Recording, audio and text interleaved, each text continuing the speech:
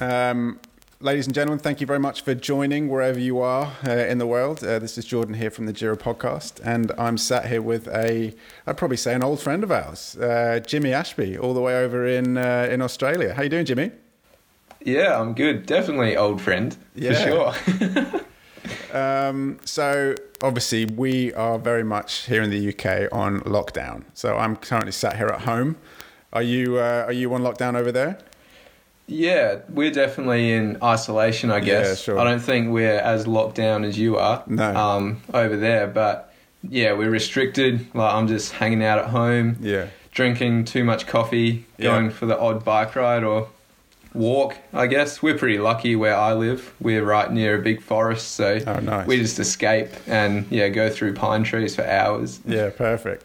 Yeah, we're pretty much on lockdown, but we can go out to ride our bike, but it's just really important that we do it on our own and not with groups. It's all about kind of social distancing. That's the kind of key word at the minute. But we're still here. So hey, Jimmy, cool. Look, thanks so much for coming on this. I've been wanting to do this for a while with you. Obviously our paths have intertwined a couple of times over the last year and a half, and I wanted to give our kind of listener base and our audience the opportunity just to kind of hear more of your story. I know I've certainly referenced you in a couple of our podcasts that we've done here, but you are, how long have you been home now? 9 months, 6 months? It's coming up a year, actually. Whoa. It'll be a year in May. Jeez, what's that? 10, 11 months, which is terrifying. So and even longer since I was in England with you. That's great. Well, it was Christmas time, wasn't it? So May 2019 saw you finish a round the world voyage on your bike. On your bike alone, which is pretty crazy. And just to give our listeners a bit of a reference, how old are you now? I'm 20 at the moment. You're 20 at the moment. So when you set off, you were, 18? Yeah, I was 18. Great. And then I returned home just after my 20th birthday. So I had 2 birthdays on the road, which is pretty cool. That's fun. I was 19 most of the way.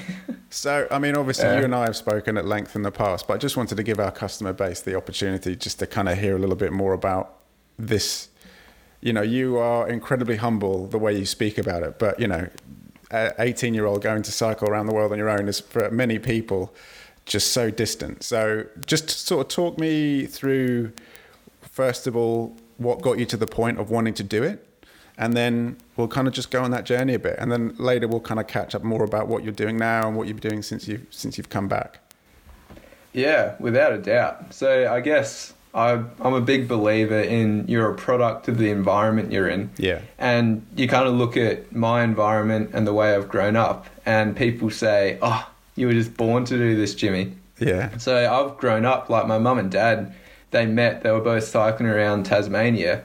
My dad's actually English, and they basically ran into each other on their bikes fell in love. Oh, that's nice. Which is incredible. And I've just grown up with heaps of bikes in the shed, stories from their travels, they've done all of Northern Europe, Vietnam, and it's basically in my blood. And then when I was 14, Dad and I went on our first trip together, and from there I was just hooked. This life of being able to not shower, eat simple food, and just live on a bike as a dirtbag just drew all my attention, and I almost became obsessed. Yeah. And it was an escape for me too. So just before year 12 started, which is our final year at school in Australia, I went off for 2 weeks on my own and cycled Tasmania, and then straight after school finished, I was off cycling around New Zealand on my own for nearly a month. And from there, I just wanted to ride my bike. Yeah. So I grew up in this environment, and you break it down to the core. And if you say to anyone that loves to ride their bike, "Hey, do you want to do what you love, ride your bike for 13 months across new roads, get to meet new people every day, and that's all you have to do?" Anyone would jump at it. Yeah. But then, if you mention all the low times and days where it was raining, I think a lot of people would go home. I mean, it's really interesting you say that, because you know, when you put it in the context, I suppose it's all about perspective, right? Because when you put it in the context of, you know, hey, if you love something and you're doing what you love, then why wouldn't you want to do that every day? I suppose where certainly, you know, from my standpoint, when I think about cycling around the world, it's all the questions of what if, what about the people that you've never met before? Are you going to be able to find this? Are you going to be able to find that? And that's for a lot of people is pretty daunting. So before you left, were you faced with those fears, or was that being outweighed very much by the opportunity at hand, as opposed to the possibilities of what bad might happen? I think I was definitely met with those fears. Yeah. I think the big fear is the unknown, like you were saying. You just don't know what's going to happen. And I think for me, the first 3 weeks going across Australia is when I really had those battles of, like, what the hell am I doing? I imagine being 1,000 kilometres into a 40,000 kilometre bike ride. Yeah. And in those first 3 weeks, I was having panic attacks. I was freaking out when it was getting dark. Well, I didn't know where I was camping or. So I mean, gosh, that's so real. So let's take it a step back a bit then. So you'd say to your friends, your family, hey guys, I've got an idea. I'm gonna cycle around the world. And so I'm sure they probably had a lot of questions, and most of the time they're very supportive. But let's talk it through that moment when you said, right, I'm going, and the steps that you took to actually leaving that start line, you know. And those first few moments, hours, days, talk me through that. I mean, I find that fascinating, because that's when it becomes real. Oh, without a doubt, you know. A lot of people, I'd say, hey, I'm going to cycle around the world. And I was just this 18-year-old kid, essentially, who didn't really have a name for himself. And a lot of people hit me with those, well, what ifs? Yeah. What if this happens? Is it safe? Why are you doing this? Yeah. But then what I found is when I returned home, a lot of those same people were starting to say, wow, how'd you do that? I want to do that. Wow, that's interesting. So there was that big switch. Yeah, and very similar people. That's very profound. But I'm a big believer in something called the front door mile. So I don't know if you've heard of that before. I haven't. But to me, it's essentially that first mile from your doorstep.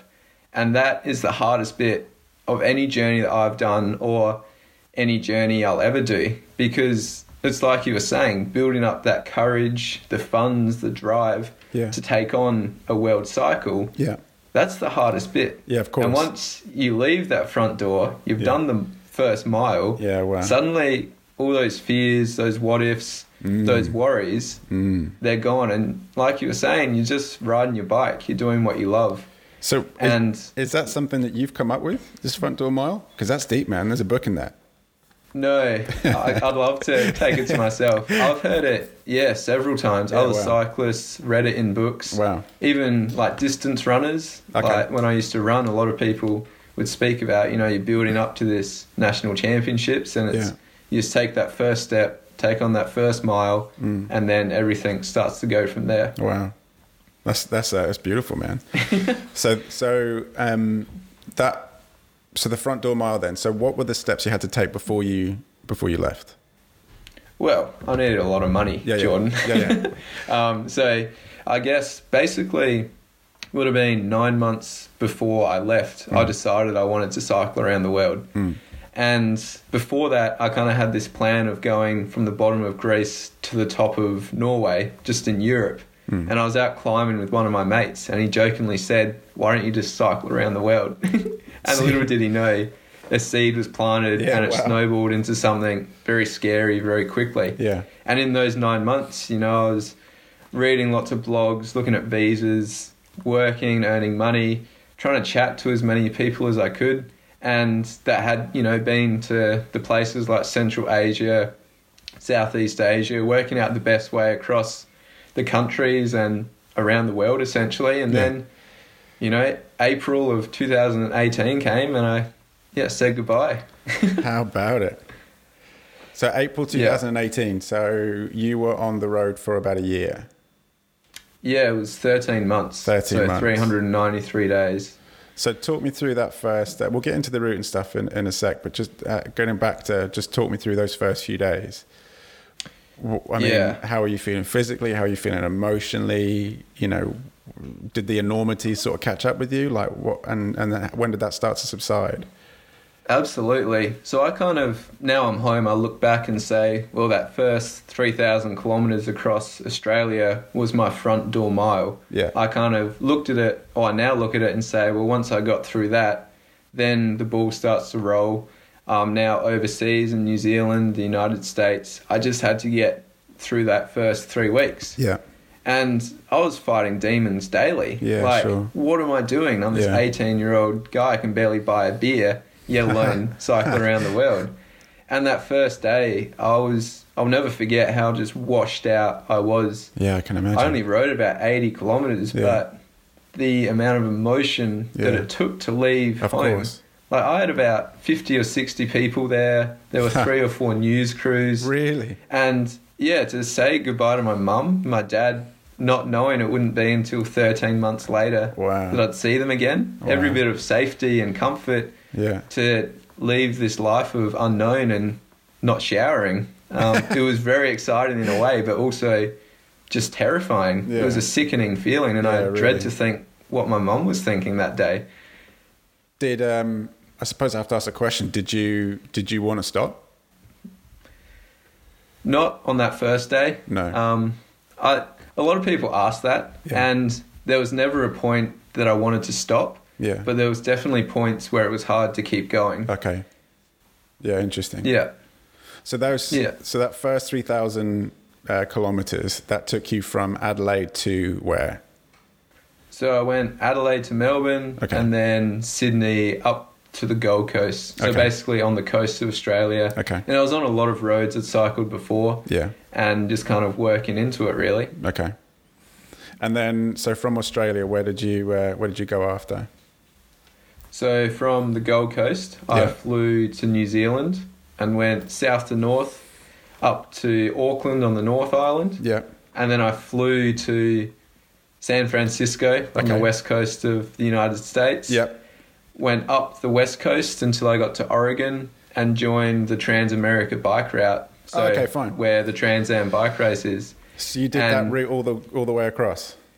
Yeah, essentially. I followed that all the way to Yorktown. And what was really cool was I hopped onto that route about a month after the actual race had started. Okay. So I watched, it was the same year Ryan was doing it. So I watched Ryan go through. How about And then actually in the final, 1,000 kilometres, I caught the tail end of the race. Yeah, really? And I got to ride with a couple of the people, which was awesome. That's fun. But and that took me all the way to the East Coast in Washington, D.C. Yeah. And then I flew to England for the first time. Yeah. And that's when I met Giro. I don't think I met you that time. No, I think I was away. You didn't meet me that time, no. I think I was probably maybe on a holiday or something, I don't know. But I know you spent some time with Russell. And then, so you're in Europe. Obviously, what were you getting? Getting supplies, sorting out some stuff with the bike? Yeah, so I've got a lot of family in England, being my dad's English. Yeah. And what my dad actually did is a couple months before I got to England, he flew to Eastern Europe, somewhere in Bulgaria. Okay. And he cycled to England as I was cycling across America. Really? And we both got to England at the same time. Mm. So, which was unreal. I didn't know that. And it was that. just a chance. Yeah. And it was just a chance to...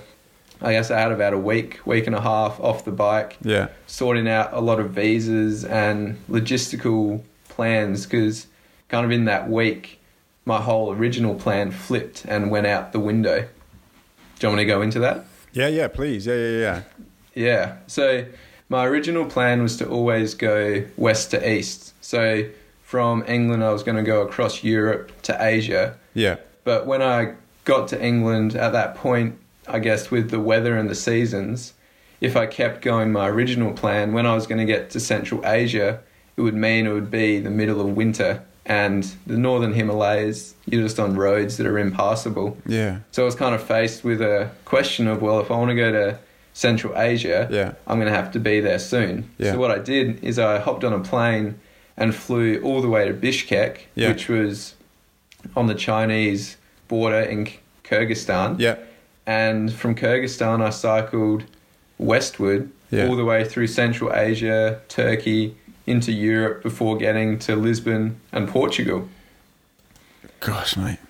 I mean, I suppose like what's just sort of striking me is, I mean, obviously you've been back for nearly a year, and this project, or if you want to call it that, this ride took you 13 months. And we're just quite casually talking about the fact that you rode across America, or the fact that you rode. I mean, we saw you after Lisbon. So you did at Christmas time. You flew in from Lisbon, and we picked you up in I think it was like Christmas Eve, actually. It was like the 23rd or something. Yeah, it would have been. Yeah. And, but I mean, we are talking about vast, vast distances. But it's not just so much the distance, it's everything that goes with it. It's the solitude, the miles you're having to kind of cover, the food you're having to eat. I mean, I really like that front door mile notion where it's easy. The hardest bit is that first bit, but once you get going, you get going. But it's still a huge amount of... It's not so much... I suppose the bit that I'm trying to get at is it's not so much the physical space you have to cover, but it's that emotional and almost spiritual journey of it that accompanies that. It really is. Yeah. Yeah, and a spiritual journey is a great way to put it. Like, I look at the person I was when I left Adelaide. Yeah. I'm completely different returning back home. Yeah. And so many people looked at my ride, and they looked at the kilometres I was doing each day, and they'd comment and they'd say, "Oh, didn't ride too far today, Jimmy." Things like that. But like you were saying, there's so much to it. It's not just about riding a bike. Riding the bike's the easy bit. Yeah. But then the cultures, the languages, the religion, finding a place to camp every night, dealing with that solitude. I kind of look at where we are now in this isolation as I've been training for this my whole life. Yeah. So yeah, of course, you're good. Yeah, so I'm stoked being on my own. But there's just so much to it, cooking your own food every night, particularly through, I was in a non-English speaking country for about 9 months, and every week it's a new language, new SIM card, new supermarket, and it's just this crazy journey of travel but on a bike. Yeah. So, I mean, you mentioned, that you're a different person to the person that left. We've got a good friend who's been sort of spending a lot of time traveling across the world on his bike, and he's referenced this as well, as in, there's a shift, a change kind of internally that happens. Can you try to kind of put your finger on what it is and why that shifted, if that makes sense? Yeah, that's a big question. It is a big question. I appreciate that. No, I think you can't spend that much time on your own, that much time in different countries around the world and not have a change of some sort. And I think for me, in Tajikistan, which is right on the Afghan border, I had some incredible encounters with families in yurts, people on the border of Afghanistan that were so happy, that was so grateful. And then I also came across a memorial where 4 cycle tourists had been killed where I was cycling. Gosh. And seeing that just has a profound impact on you. And I guess from that time, meeting these people that had such little but were willing to give me so much, people that didn't care what I looked like, what I smelt, where I was from, or what religion, I was simply loved and accepted. And then I came across that memorial and I realized, wow, how incredible is this? Because these people didn't get to be here, but I do. Yeah, wow. See, I get to travel these roads that I bet all these people wanted to do was now do what I was doing. Yeah. And I realized that every opportunity or everything on the road, no matter how high or low it was an opportunity. I never had to do anything. I never had to go anywhere. Yeah. I got to. And from that, there was such power. I didn't have to do anything, but I got to do everything. That's that's a really lovely way of looking at it. I mean, we became intertwined because of our relationship with Curve. You were riding a Curve bike during this time, and because of that, or because of our relationship with Curve, we've been exposed to this kind of world of ultra endurance racing, where people are, you referenced the Trans Am, the same year that Rhino did it, where there's a route from west to east, and the goal is to cross it as fast as you can. Yeah. But what you're talking about is very different. And that reference of you get the opportunity to, as opposed to you have to, that's very freeing and that's very liberating.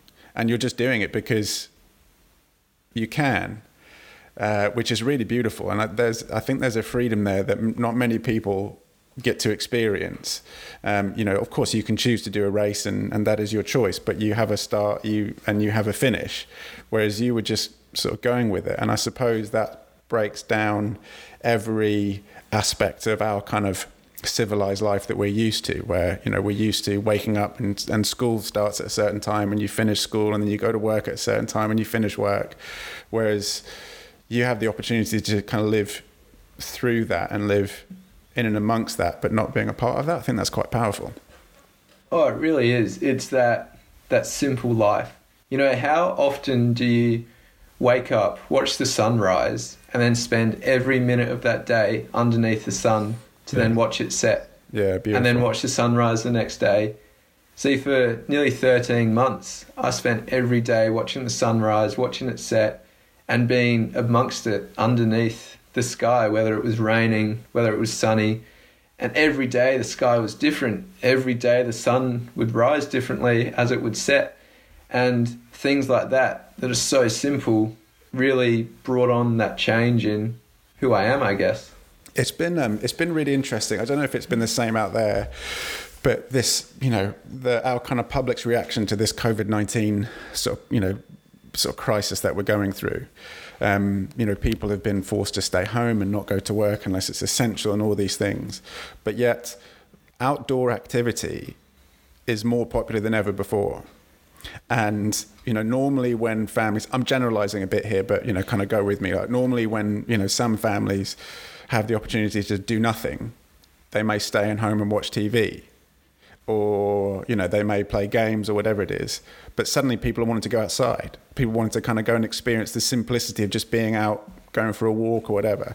And it's really interesting that this has arisen because you can't do it, as in, well, you're not allowed to, so let's do it. Or, this might be taken away, so let's sort of make the most of it. And I suppose it's, I mean, obviously it's a good thing that people are doing it, but it is quite shocking that it comes to a point when it might be taken away from you, or other parts of your life are taken away from you, that you actually realize what's important. I mean, it's crazy around here. Like, there's so many people out running. Like, it's like, what is going on? People haven't been running for ages, but there's people running. There's people outside walking in the parks and, of course, adhering to social distancing rules, but there's people outside. It's like, it's just crazy. The impact that not being part of just the normal routine is having on people. And people are starting to appreciate, as you say, that simplicity of just being under the sun and what that does for your spirit. Do you think it's even like normally in their day-to-day life they think, oh, I have to go out for a run now because that's my exercise for the day, but now they're looking at it and saying, well, I get to go outside for a run, that's my little bit. It's amazing. Is there that shift in mentality? I hope so.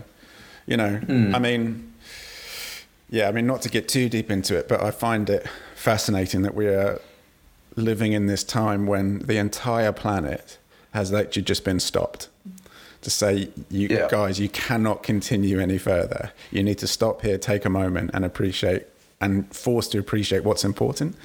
And it's amazing to see different people's reactions to it. From our community here and kind of, the circles that I'm in, it's been, for the most part, hugely positive. And what people are missing, interacting with each other.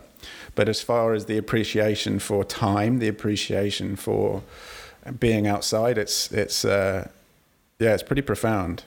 How's it been out there? It's been very similar. There's been a lot of people coming together that there wouldn't normally be, and I guess in a personal sense for me, I'm well aware of how my mind works and where I'm going to thrive and where I'm also going to struggle. So in terms of kind of what I've done is I know that nature for me really brings me up. It gives me that positive feeling. So this is kind of funny in a way, but where we live on our property, we've got about 20 acres, and down the bottom we've got a little forest with some shrub. And I've basically said living at home in my room is too complicated. It's not helping my mind. So what I've done is I've moved down to the bush. Really? I've got a tent and a bunch of tarps. Oh, that's cool. And like a table and a stove. Yeah, nice. And I've just gone and lived, and I'm having a little fire every night. And for me, that's like brought this opportunity of, okay, well, I can't go out and cycle across countries at the moment, but I'm going to start this new challenge and go live that basic, simple life just down in the shrub. I've got a very good friend. In fact, I've done a podcast with him on this, and a guy called Dave Erasmus, and he spent, let's see, what year was it? 2018, I think, something like that. 2018 and part of 2019, or I forget. Maybe it started 2017. But he essentially inherited. We got given a woodland, 25 acres of woodland, and so he wanted to start a project where he was basically going to live in it for a year just to see what happened, and not for a kind of like a social media exercise or anything publicity, but rather to see if he could, but just to break him out of his norm. And he lived pretty much like, say, 5 days off grid, 2 days on grid, and he'd spend most of his time down there. But he invited a lot of people down, and I was fortunate to go down and spend some time with him. And it's amazing the impact that year had on him. It kind of certainly reset a lot of things and set in motion some other bits in his life. But now the amount of people that are talking with him, they don't think he's so crazy anymore. Because it's like, well, he's like, well, I've kind of I was doing this for a year, so it's fine. But people, because so many things have been taken away from them, they start to see, oh, actually, this isn't so crazy, and we can do that. We can live at nature, or just live without all the normal things that we're used to. It's pretty cool. Yeah, without a doubt. It's that simple life. Yeah, absolutely. So getting back to the ride, so you went east to west and ended up in Lisbon. Across this whole journey, you would have met so many different people and cultures, and I'm sure I'm sure you had good interactions and negative interactions. But maybe sort of, if you can share a little bit about some of those interactions with humanity, those interactions with people, from different walks of life over this 13 months. Yeah, I look back at the 13 months, and it's often the people that stand out to me. Yeah, lovely. It's not the landscapes, it's not the cities, it's the people that live there. Yeah. And the people that really stood out to me were the ones in Kyrgyzstan, the ones in Tajikistan, the people that had the least but were willing to give me the most. Yeah, wow, that's amazing. Have you had time to reflect on that? Yeah, I think I have. Being on the bike for another 6-7 months was time to reflect. And even now, every day, I have moments where I just have a memory of something, of somewhere, and I smile or I laugh. And I'm always reflecting. Like, a family in Kyrgyzstan had such an impact on me. And now I'm in Australia doing what I do. And what I find fascinating, Jordan, is everywhere I went over the 13 months, every person I met, from New Zealand to yourself at Giro to the families in Kyrgyzstan, I passed through for maybe 10 minutes, an hour or a day, and then I went on to somewhere else. But where I passed through and those people I met, they kept doing the things they were doing. They kept living their life. And 12 months later, now I'm home, those same people are still doing the same things. You're still at that cafe making coffee. That family in Kyrgyzstan still on the same farm. Their lives, I was blessed to go through and just capture a moment of it and be a part of their life, and they were a part of mine. Yeah, amazing. You've referenced Kyrgyzstan a couple of times. Did that sort of place in particular have more of an impact on you than other places? Yeah, it did. It was my first time in Asia. Okay. Ever. So first time experiencing the culture, the northern Himalayas as well. Yeah, I was in beautiful. the Pamir mountain range, and it was just breathtaking, the Yeah. beauty, and the altitude was as well breathtaking. But I had some low moments with dealing with that altitude, dealing with the struggles of language, of food, and every struggle I had, I guess I grew from. And I look at that kind of few months in Central Asia as that stepping stone or leap pad to that change, and I guess growing and becoming who I want to be and who I am. Yeah, very cool. And so, what were some of the other encounters that you had with people? Good, bad, whatever. What is kind of what has stuck with you? Yeah, I guess some bad ones were not so much people, but wildlife. Oh, really? I had some terrifying encounters with wildlife. Mate, yeah, stop and I look at dogs very differently. My hands are already sweating, bro.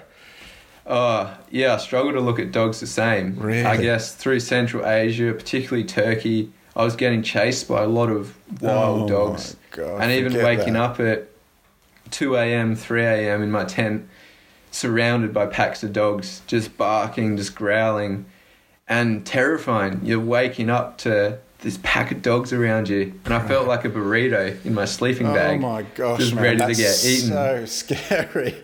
Yeah, and you see dogs with rabies, so you're throwing rocks at them. Like, these are dogs that will sink teeth into your calves if they get the chance. Goodness.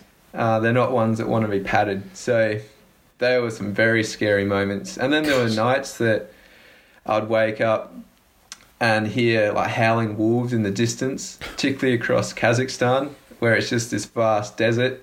And in the morning, I'd sometimes find like my straps of bags chewed in half by dogs, by something. I'm not really sure what. Mate. There were times my tent got peed on by something. my I reckon God. it was a wild dog or a wild pig even. And I was just lying in my tent getting peed on in sheer fear. I mean, that's enough for most people to call it quits. Well, I suppose you're in the middle of nowhere. Maybe you couldn't call it quits. You just got to carry on. But that's remarkable. Yeah, it's character building, hey? Yeah, for sure. Were there any ever moments where you felt in real danger? That you felt, like out of your depth? I don't think so. There was one moment in the mountains of Kyrgyzstan where I guess I was very alone, very broken. Yeah. The altitude had really gotten to me. The weather, I was running out of food. Like, I'm talking stretches of 500 kilometers between resupply points, and you're at 4,500 meters. Gosh. And there was one night where I could hardly stand, I could hardly drink and eat, and I basically curled up in a ball with these thumping headaches, which I now look back as altitude sickness. I wrote in my journal that night, I don't know if I'm going to wake up in the morning. And I was in the middle of Kyrgyzstan. I hadn't spoken to my mum or dad for over a week. Like, they didn't know where I was. They didn't know if I was alive. No one was going to find me that quick. I'd hardly spoken English to anyone for weeks, for months. That was probably one moment where I just felt alone and scared. I mean, that is incredibly profound. I mean, that is something that absolutely will have a lasting impact on anybody. And not only for you, but for your family. I mean, we can talk about your family in a sec, but, Jimmy, like you reflect on it in a very, kind of matter-of-fact ways. And, I've got the opportunity to ride on a bike, but, that's bigger than that. Writing in your journal, I don't know if I'm going to wake up in the morning. Can you point a finger as to kind of what allows you to continue going after doing something like that? Because for most people, 99.9% of people, that would be enough for them to call it a day and go be with their loved ones. But you carried on, and that speaks to your character. But I think it speaks to something bigger than that too. Can you discuss that? Can you talk about that, or do you not know? I'll try and discuss it. Yeah. I guess I look at, and what I learnt throughout my time on the bike is, no matter how deep the low or struggle was, at a point you always come out of it, and you start to go on the rise and you get an equal high. Yeah. You know, you look at anybody in their life, they've had a moment where they've thought, I'm not going to get through this. This is it. But then now you're here, you have gotten through that. Yeah. And I look at that moment in the mountains and say, well, if I didn't put myself there, if I didn't have that struggle, then I wouldn't have got to meet the families in the yurts. I wouldn't have gotten to see the border of Afghanistan. I wouldn't have gotten to have that moment of that memorial.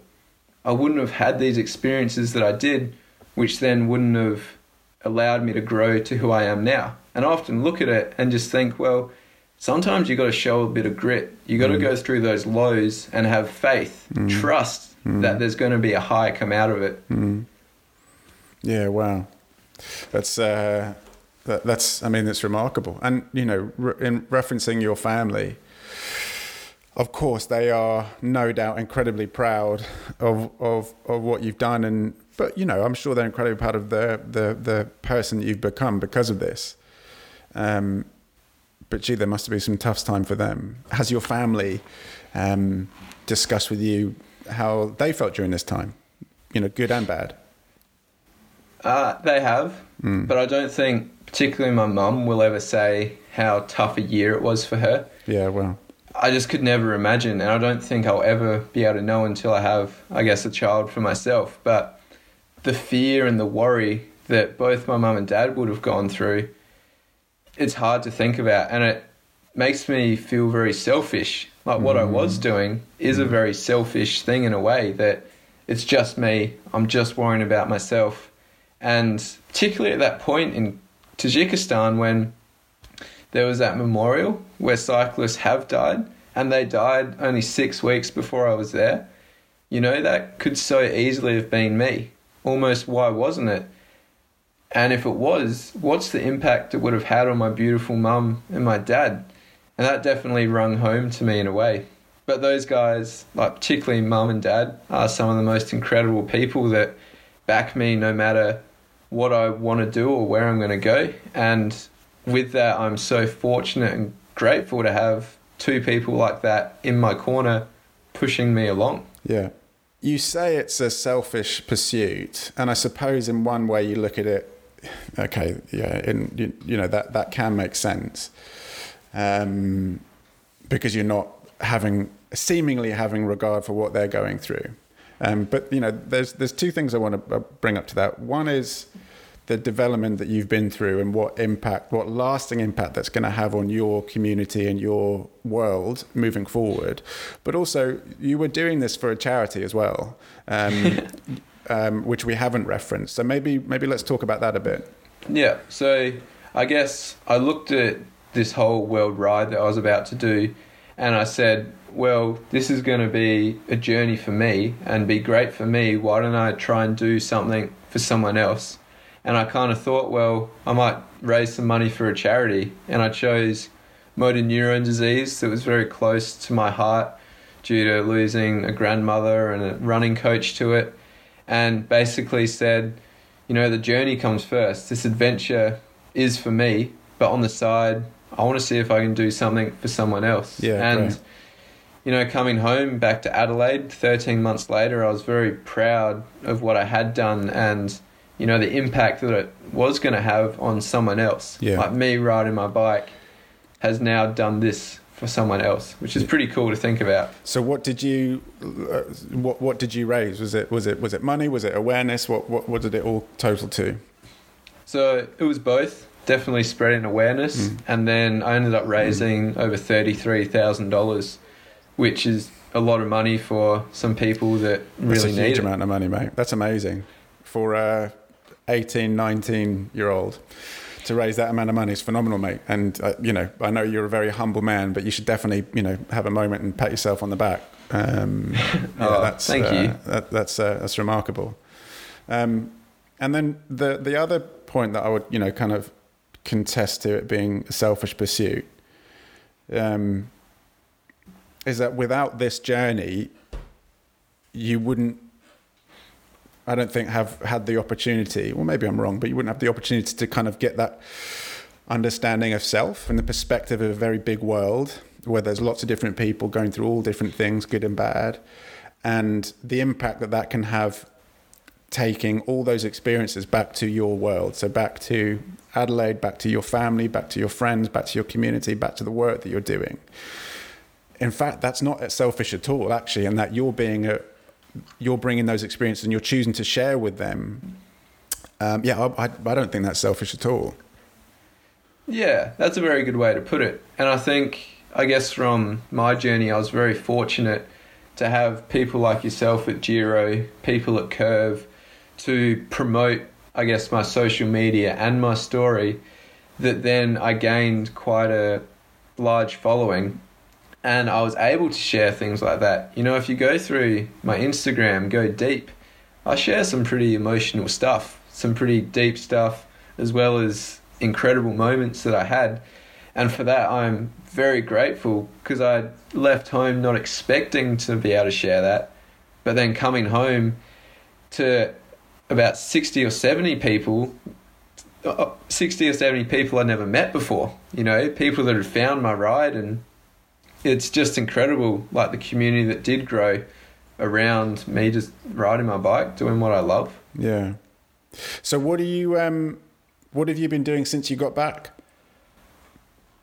Yeah, a lot of things. Yeah. A lot of riding my bike still. That's cool. So I've been home, 10, 11 months. I reckon I've done close to 25,000 kilometres again. Jeez. Which is, I guess I just love to ride my bike. Yeah. And I had the goal of racing the Indian Pacific Wheel Race, a huge build-up. And sadly, a few weeks ago, that got cancelled only 30 hours in. But then I'm also, working, getting some more money, also travelling around Australia, sharing my story. I've developed this package, which is incredible. Yeah, so that's what I wanted to sort of like reference, and, that whole thing about, giving back of some of these experiences that you've had for the benefit of other people. You have been doing these public speaking engagements, plus you've also won an award, which is pretty cool. What was the award that you won? It was Australian Geographic Young Adventurer of the Year, which is beyond cool. Oh, it's so unreal. Cool, man. I still get goosebumps thinking about it. Just amazing. So how did that come about? So they actually contacted me when I was in Vietnam about 10 or 11 months in. Yeah. And they did this online article about me cycling around the world. And then I came home and a few people nominated me for this annual award. And before I knew it, I had a phone call from the CEO at OzGeo saying, do you want to come to Sydney? Yeah. And, it was just unreal. Getting to be in a room full of people that I'm inspired by. It's so different to speaking at a school or a corporate place. I'm speaking to other adventurers, getting to share this moment surrounded by some truly incredible people. It was humbling, to say the least. Oh, that's so cool, man. Well, congratulations, mate. That's great. Oh, thank you. And so this public speaking engagements, summarize that a bit. What does that look like? Who have you been speaking to, and what impact is that having?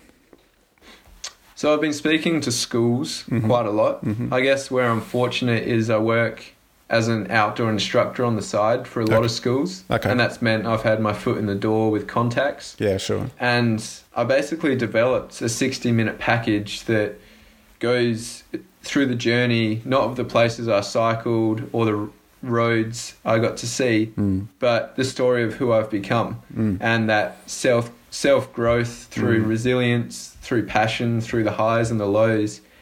And it's just this package of, I guess, belief in a way. And what's profound is you take it to grade 11, grade 12, high school groups. So what age is that? So that would be 16 to 18. Okay. And I stand there and I tell my story through videos, through photos. And I'm only 18 when I left, and I'm only 20 now. And I'm speaking to these young adults that are 17, 18, and I'm saying, well, hey, I cycled around the world when I was 18, and I'm not saying that you need to go and buy a bike and cycle around the world like me, but in one way or another, we all have our own world to cycle. And I think for those young adults, it has a profound impact because they're looking at it and saying, wow, if this guy can do it, maybe I could. And it's giving them that whole belief of, well, there's something else. There's something besides university. What if I found something I'm truly passionate about? Where could that go? Because that's essentially what I did. I just loved to ride my bike, and I embraced it fully, not really sure where it was going to go. Well, it's amazing, man. And I mean, have you, in doing those, in doing that speaking, have you been able to kind of keep in contact with some of the people that you've been speaking to? And has there been any follow-up to that? Without a doubt. Yeah, I cool. always get a few followers on Instagram the day after, and some truly touching messages. And even afterwards, like, I never thought, and I still struggle to get my head around, that me stood up there telling a story can bring someone to tears, can evoke that much emotion. And people saying, well, you've almost impacted my life in a way, and giving them that whole belief of what could I do? If Jimmy can do this, what could I do? And that's, to me, that's more than I could ever have hoped for, ever have believed. Because as I came back into Adelaide, I guess my final few 100 kilometres, I developed this idea of, well, if I can bring the slightest bit of love, kindness and compassion that was given to me around the world back into my life and share it with everyone else, then this 13 months has been a success. I've grown from it. And now sat here 12 months since being home, I'm very proud to be able to see, I guess, where I've taken that and who I have grown from, or who I've grown into. Well, it's remarkable, man. You know, I remember when you came to stay here at our house for when you came over here at Christmas, and it was the first time you and I had spent some time together. And I mean, you were nearly a year in, I guess. However long, maybe 6, 7 months, something like that. Yeah.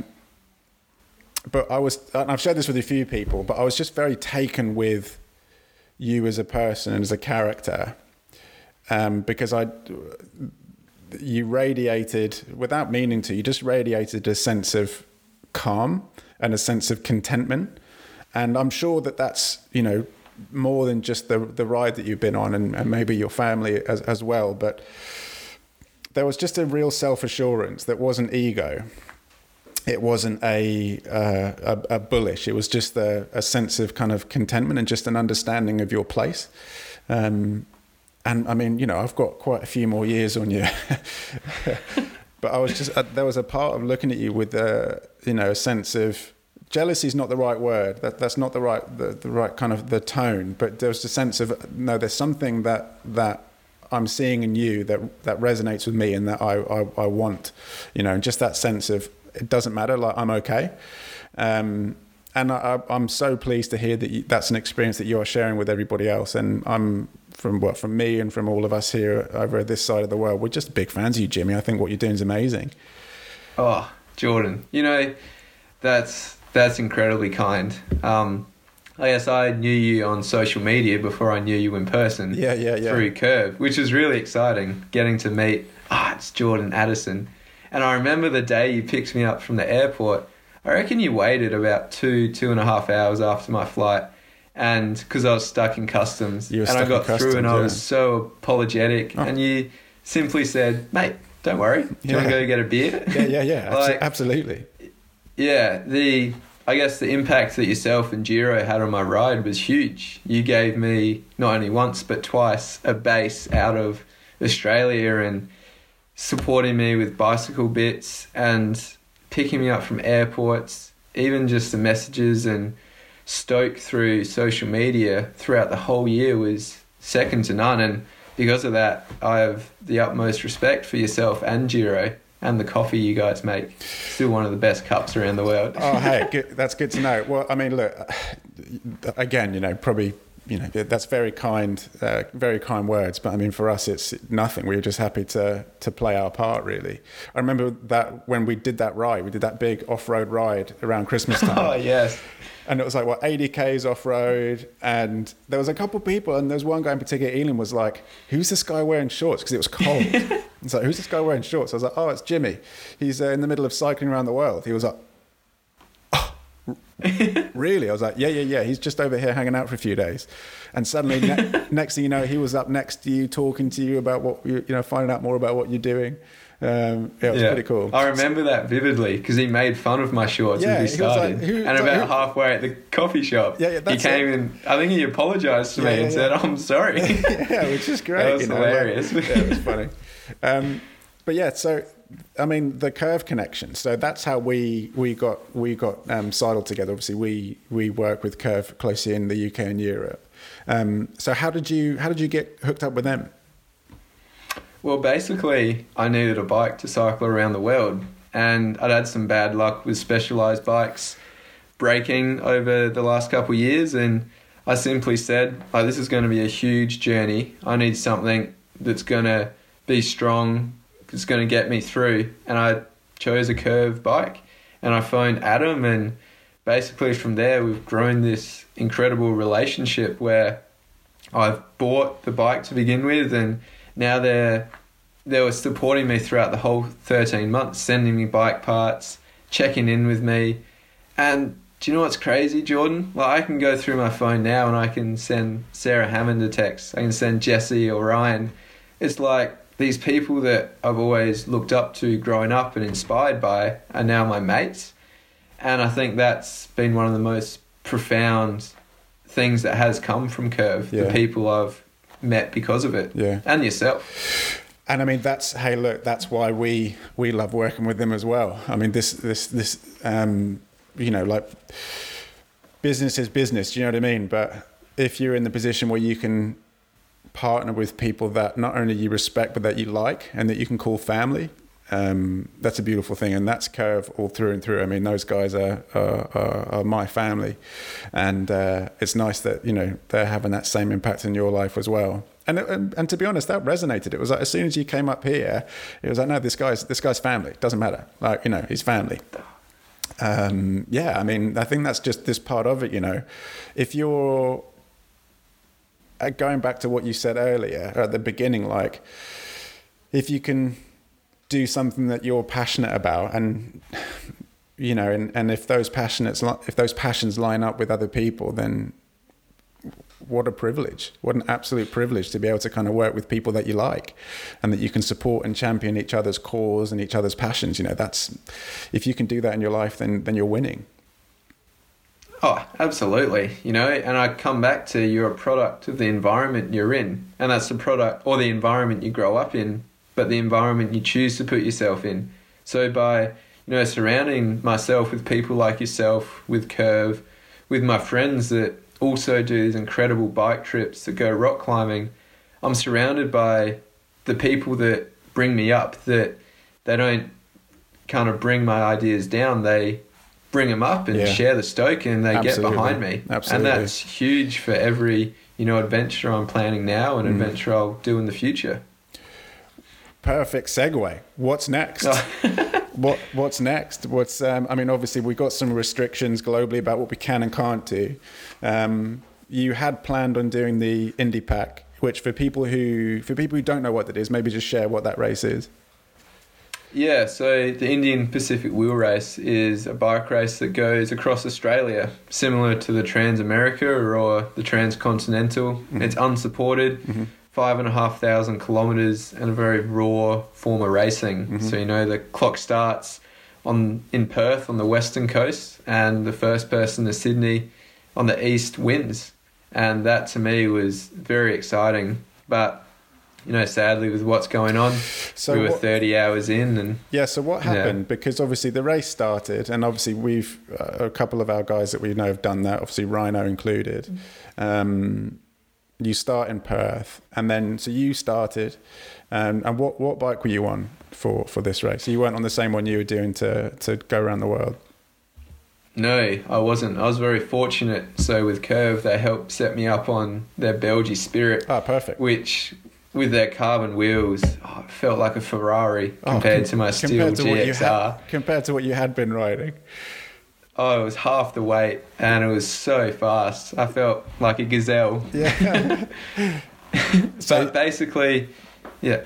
I know. So essentially, you've been used to going long distances without not really racing, and then you decided to throw your hand at, well, can I go long distances fast? Yeah, exactly. And I guess to me, it's not about riding fast. It's just about riding longer and sleeping less, stopping less. So I didn't really pick up my pace. Yeah, I that's just interesting. stopped a lot less. I like that. That's pretty simple maths, actually. So you were 30 hours in and you had to stop for what reason? Yeah, basically, I guess when we started with everything going around coronavirus, it still looked feasible. The borders still looked passable. Like we were isolated on our own. You're not really seeing many people out there. And we got 30 hours in and the government basically brought in the law of the state borders are shutting in 40 hours. And if you cross the border, you have to be in isolation for 2 weeks. And sadly, none of the riders were close enough and we all had to basically turn around and go back to Perth, which was an adventure of its own. So you got back to Perth to essentially get home, really? Yeah, so it then turned into a race of going back to Perth to fly back to Adelaide before the borders closed. So yeah, it was wild, definitely. Well, I'm obviously sorry to hear that. That's but hey, I mean, we're all passengers in this situation at the minute. So looking beyond Corona, have you got any adventures planned? Have you got any, rides planned? What are you doing? Yeah, I've always got rides planned. I could sit here and just go through a list of places I want to cycle. Cool. But yeah, I guess the next one I did have was June, July, August. I was going back to Kyrgyzstan and Tajikistan for 3 months. Oh, cool. But that's now been cancelled due to coronavirus. Yeah, sure. Flight's not going ahead, so that's kind of another blow I'm working through. Like the Indie Pack ended, I lost all my work. I've now lost that 3 months to look forward to. So yeah, it's very much now looking at the long-term picture, kind of where can I be in 12 months' time. Obviously, I now won't have the funds I would, basically with all my work ending. And yeah, I'd love to get back to Central Asia soon. I'd love to think I can do the Indie Pack again, get myself to the fitness and commitment that I was last month. And, I think it's just riding this wave of coronavirus and dealing with it the best we can in our own ways. Absolutely. It's, there are some, whilst there are some, positive stories of community to sort of come through it all, there are, some challenges that we're all facing, but I suppose the positive is that we're all going through it. And so, through that, I think there'll be a togetherness to try and get some resolve on the outside. And you're right, it's just a case of hanging on and remaining positive through it to build on those gleams of light that are shining through this quite dark time, really. Yeah, absolutely. And it's like that time in the mountains in Kyrgyzstan. You're going to get to a deep low, but there'll always be a high come out of it. And you just got to roll through what is this dark time, show a bit of grit, because there will be another side. And I'm only 20. I'm going to have plenty of years of cycling the world to come. Only 20. My God, you're so young, mate. Oh. Actually, we didn't finish your route. So we'll just kind of quickly surmise. So you did essentially part of Asia and then Europe, going east to west. You stayed with us at Christmas, and there you went back to Asia. So what was the route there to your finish line? So I then flew to New Delhi and crossed India, Nepal, back into India, through Myanmar, Thailand, Laos, Vietnam, Cambodia, all the way down Southeast Asia to Malaysia, Indonesia. And then I guess my final bit is I flew to Perth and crossed the final 3,000 kilometres back to Adelaide to finish a really big circle. Yeah, wow. Yeah. And so it's probably worth talking about. So you finished...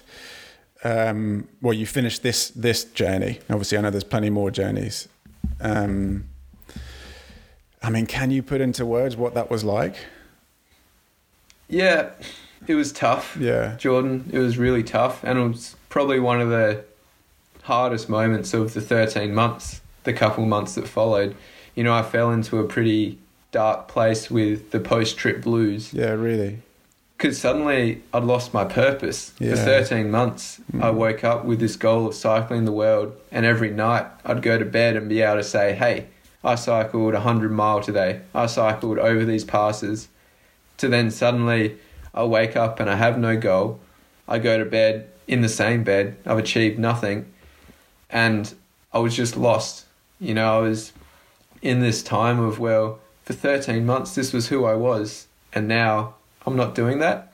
And I didn't get to ride my bike every day. You know, for that 13 months, I was doing what I loved and I was in my happy place all day, every day, to then have to come back to, I guess, society in the normal way, have to wear different shirts every day, having to shower and shave.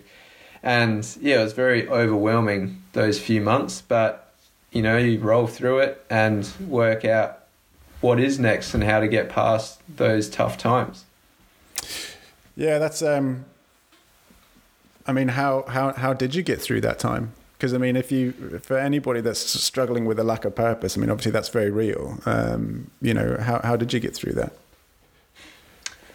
I meditated a lot. Yeah, cool. I found meditation became a very vital part of my day-to-day life, because I think being on a bike every day, you go into this meditative state. Absolutely. And I suddenly lost that. I lost that time to be calm, to be still and almost in equanimity, to now, yeah, lots of people talking at me, wanting to go left, right and centre, so that I guess 20 minutes to an hour a day grounded me. It gave me a purpose, it gave me direction again, and it created a pad for me to leapfrog into, you know, developing a plan of, now I want to race the Indy Pack. Okay, I want to go on this journey with my friend for a couple of weeks, start riding my bike around South Australia again. Now I've got some work lined up, and from that, I guess the ball started to roll, and suddenly the world trip became less of who I was and more of, well, this is what I'd done, and now I'm growing from this in a way. Yeah.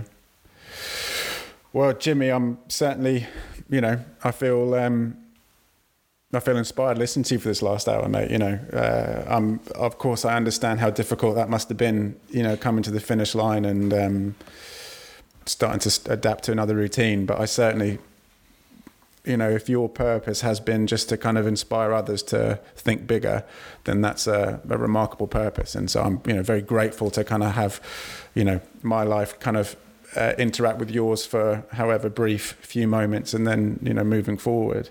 But you're a good man, Jimmy. You know, you're 20 years old. You've got a heck of a lot of life experience. I know you've got a lot more to give, and I'm certainly excited about what the next few years look like for you, and what we can expect to, what gems we can expect to receive on the other end of it. Yeah, and you know, like Jordan, I'm so grateful for you. Grateful for, you know, the chance to meet more people like yourself, and the day I get back to England and we get to share another London Pride, will be a good day. Sold. Count me in. All right, mate. Well, look, we'll leave it there. But Jimmy, I really appreciate your time. You know, it's a shame we can't do this face to face, but you know, during this lockdown, we'll do it, and I'm certainly looking forward to you coming over here again. Brilliant. Thanks, mate. Well, thanks, Jimmy. Speak soon, mate.